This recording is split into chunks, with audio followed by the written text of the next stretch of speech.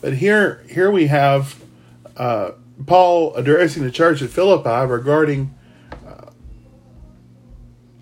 their relationship with one another and how they are to act. We as servants of the Lord are to put on attributes of Christ. First and foremost, that we talk about is humility. Without humility, we lack the ability to be molded and mended into what the Lord would have us to do, because we're easier to be reached, for lack of a better phrase or terminology there. So it required that we have a servant's mindset. We have to have the same thinking as Christ. Came not as first he himself. He didn't come first. But he put the needs of others above his own. So being humble in our dealings with others. This is not I'm going to pray for you and you need to be saved or delivered moment. It's something that's got to be demonstrated. He was talking about his love and obedience, that he laid down his life for others, not for himself, so that others could partake of the covenant the Lord had put into place, laying the foundation so that we too might have an opportunity to serve the Lord in Christ. Their same sentiments echoed in Proverbs 22 verse 4. It states that by humility and fear of the Lord are riches and honor and life. So having those opportunity, we have to be humble. Fear, of course, a reverence of the Lord. I know, folks, a couple weeks ago we talked about the fear of the Lord. But something to be said there. It says is riches and honor and life. Do you see that same thing happening with those that have an overabundance and are rich? No. We see the example over in Matthew chapter 18. We see the example over in Matthew chapter 18, verse 4. Let's turn over there. Matthew chapter 18, verse 4.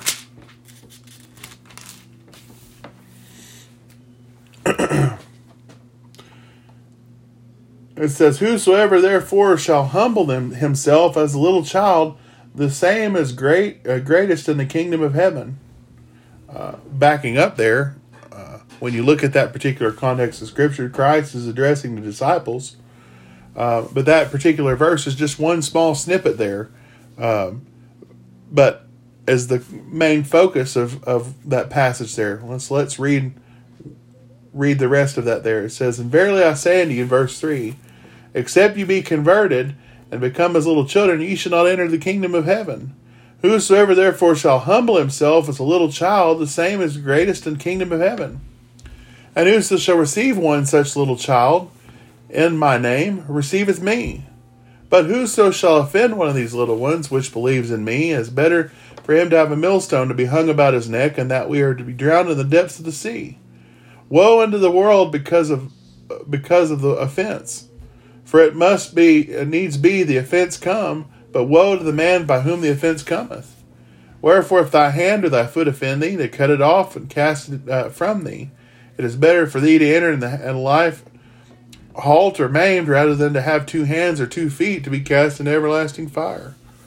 So, Jesus was speaking in context regarding his disciples and humility. He used the example of a child because we all understand, as most of us have children or have been children at one point, that a child is willing to please their parents in most instances. They're eager to learn. They're like a sponge. They soak up things readily and use them to benefit their own life. Jesus was stressing that we be converted as little children. Why? Because the humility of a child is something that's so wonderful that they can soak up all this goodness and learn things. They can also learn the bad things. But in this particular instance, he's like, become as little children. Think about that for a minute. Become as children. I remember as a kid, I wanted to learn everything I could learn. That it was from my parents, my grandparents, my aunts and uncles. I wanted to be, like them. So I wanted to learn everything that I could learn. Probably much to the chagrin of my family, I stayed with mostly the women because I enjoyed doing household things. I enjoyed cooking. I enjoyed visiting. I enjoyed a lot of things. Not that men can't visit, but I enjoyed those things. But I was eager to soak them up and to learn them. So I picked up a few things here and there that I could apply. But Jesus stressed there in the 3rd verse there, he says, except you be converted. If you can't be converted and be like a child, be excited and ready to soak these things up, you can't enter the kingdom of heaven. Well, that doesn't sound right, Brother Tyler. Well, if you look at the scripture, that's what it says. You see those that are puffed up and proud. What happened to them? They paid the penalty most of the time. So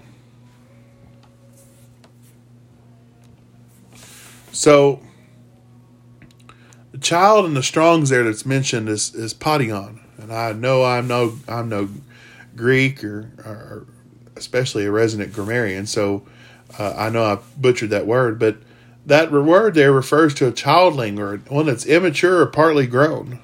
This meaning is that the child is not fully grown and is still in an age where they're susceptible to teaching, and they're more prone to listening and soaking up the things that they need to that they're being taught.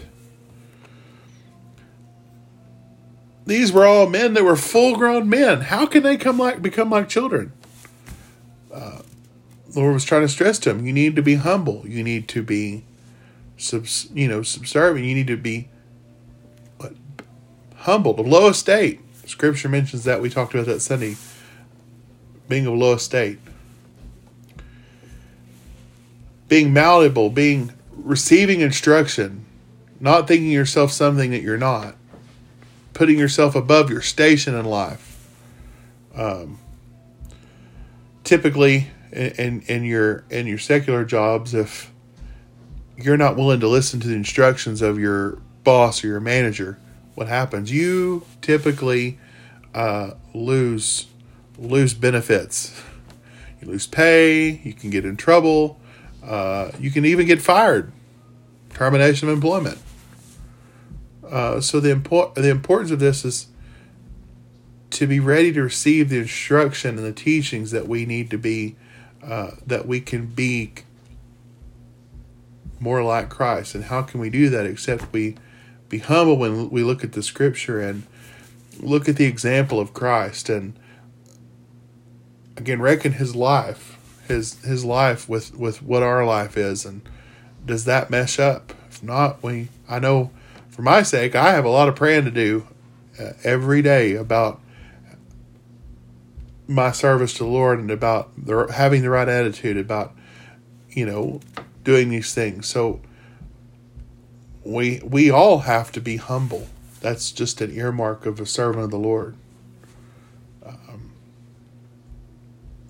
They needed to be humbled in this particular instance in the scripture so that they might receive that instruction. And how novel an idea is that, to have that attitude this day and age. I don't know if any of you partake in the social media platform. It's for professionals. It's LinkedIn. I've noticed a couple of postings over the last couple of months, and people are like, look at me, I'm a boss. I get to go to work and I get to tell people what to do. Well, there was a gentleman that commented and said, you need to be humble You need to be humble because you are teaching other people how to act in the workplace. We're teaching other people through our life and our example what it is that we do in our service to the Lord, what we find acceptable in our assemblies. We need to look at the scripture and go, okay, Jesus, what did Jesus do? What did the apostles do? What did these brethren do that came before us? They all submitted themselves to the teachings of Christ and to the principles and doctrines of the Lord. Not what they wanted to do, but they submitted themselves to the Lord. So they humbled themselves to receive exactly what it is that the Lord wanted them to learn and to grow from. Let's look at Luke 18. Luke chapter 18.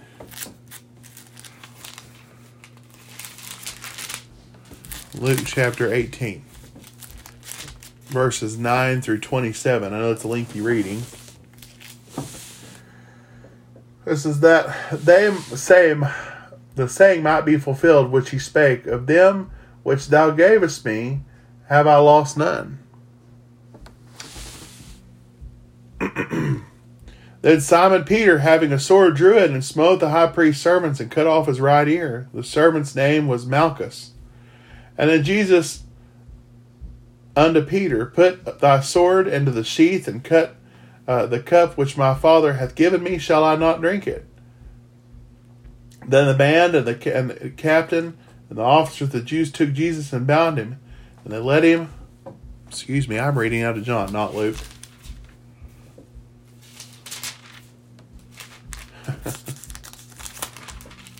Luke chapter 18, verse 9 through 27. There I go, I need to listen to myself. It says, and he spake unto the parable unto certain which trusted in themselves that they were righteous and despised others. 2 men went up to the temple to pray, and the one was a Pharisee and the other was a publican. And the Pharisee stood,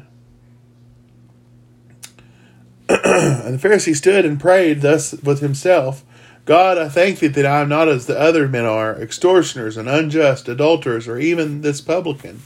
I fast twice a week, I give tithes of that which I possess. And the publican, standing afar off, would not even lift up as much as his eyes toward heaven, but smote upon his breast, saying, God, be merciful to me, a sinner.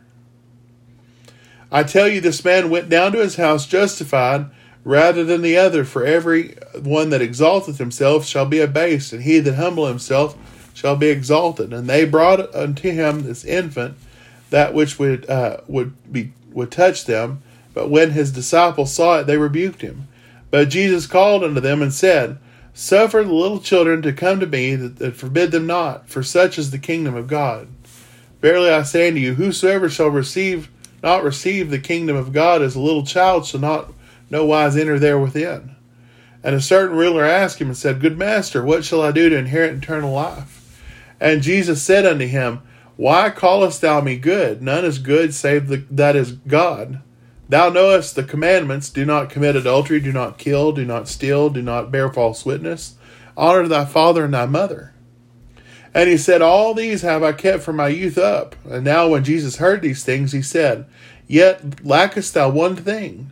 Sell all that thou hast, and distribute it unto the poor, that thou mayest have treasure in heaven, and come follow me.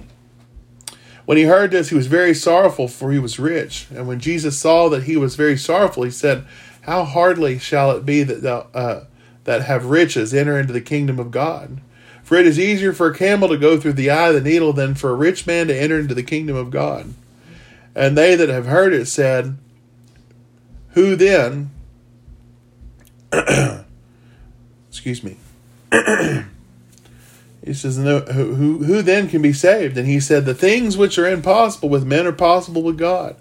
Peter said, Lo, we have left all and followed thee. And he said unto thee, Verily I say unto you, there is no man that hath left house, or parents, or brethren, or wife, or children, for the kingdom of God's sake, who shall not receive manifold more than this present time, and the world to come everlasting. So, this is a lengthy passage here, but I kind of broke this up into a couple parts that we'll look at. Verses 9 through 14 addresses teaching concerning the Pharisee and the publican.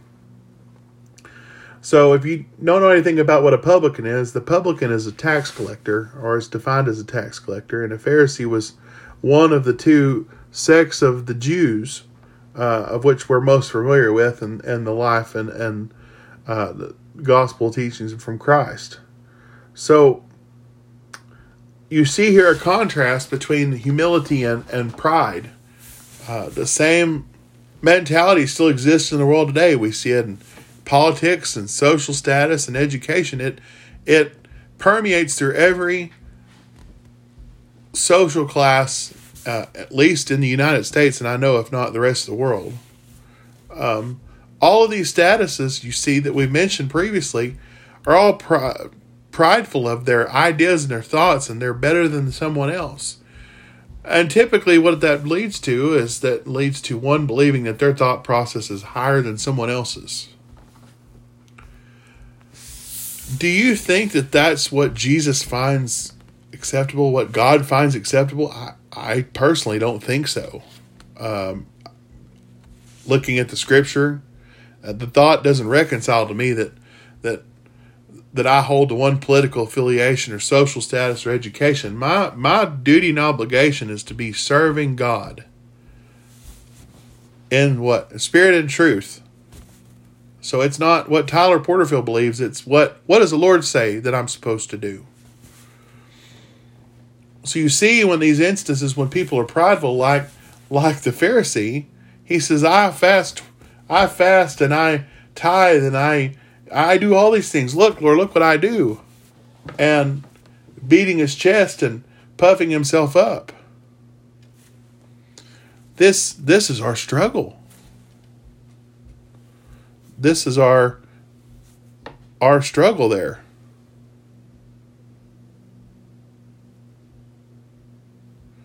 So we have to be aware of these things. And guess what happened? He went away. The publican went away justified rather than the Pharisee. Isn't that something? Why? Because the publican was humbled. He knew that he could not attain anything in life without the Lord. And he sought the Lord's guidance, and he said, he goes on to say, smote his breast and said, God be merciful to me, a sinner. Brothers and sisters, we are all fallen short of the glory of God. And the publican had the right mindset in this particular passage of Scripture. It is the Lord's duty, it's the Lord's doing to exalt or diminish someone. It's not our duty. We can do, according to Scripture, that's what it says in verse 14. For everyone that exalteth himself shall be abased, and him that humbleth himself shall be exalted. The Lord does those things. So, do you see the importance there? He was blinded in his pride, the Pharisee was. To see the importance that he needed to show compassion and empathy and love. Because of his pride, he was blinded. The lack of humility does not allow for such as this to learn the example of Jesus Christ. It just doesn't. These verses, in verses 15 through 30 that we read concerning the rich young ruler, Christ regarded his keeping of the teachings from youth. He mentioned that I've kept these things from youth. But Jesus mentioned, you lack this thing. What did he say? You lack thou one thing. Sell all thou hast and distribute it unto the poor, that thou shalt have treasure in the heaven, and come follow me. The rich young ruler seems to he left upset because he was upset because he had this great wealth that he had accumulated. But how often do we let our circumstances prevent us from being humbled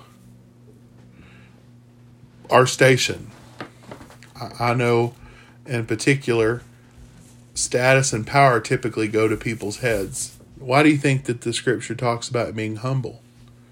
You can't reach people if you're prideful. You can't reach people for the Lord. People can't be reached if they're prideful. They're blinded. It prevents us from humbling ourselves to do the work of the Lord by any stretch of imagination. We see that the Lord does and will provide for his people. But what does he require of us? He requires us to be humble, obedient, and faithful. To do this very thing, he said, we can accumulate all these things in the world and be puffed up and lose the most precious gift that our life can afford us. That is being in Christ and serving the Lord and being found faithful. These are the most important things in life, is serving the Lord. He goes on there. He says, for it is easier for a camel to go through the needle's eye than for a rich man to enter the kingdom of heaven. Why do you think he said that? Well, if you have riches and status, it's a distraction from serving the Lord. Also, typically, status and wealth does the same thing. It blinds people to helping those, and unless you're aware of those things. I know there's several brethren I've met in the course of the past almost 30 years that have had some wealth, but you know what? They used it for the glory of God. I have a dear brother that I know very, very well, and I love. And he told me in life, he says, the good Lord blessed me with this wealth, and I am required to share it. It's not my money, it's the Lord's. So, but as the world status go with being rich, everybody else is beneath you. Everybody else is dirt compared to you. But that's not the example and the teaching that Christ has for us.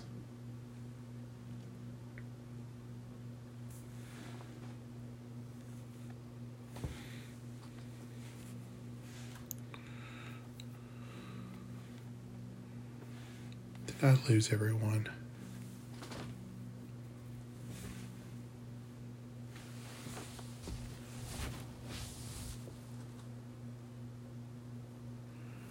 So I hope that you all enjoyed what the scripture we've read tonight, Lord, and I hope that you've gotten encouragement out of it, and enjoyed studying the scripture and presenting it, and I'm glad that I could bring this to you all today. I hope you all have a wonderful rest of the week, and Lord bless you, and be mindful of these things that we've studied about. We need to be humble.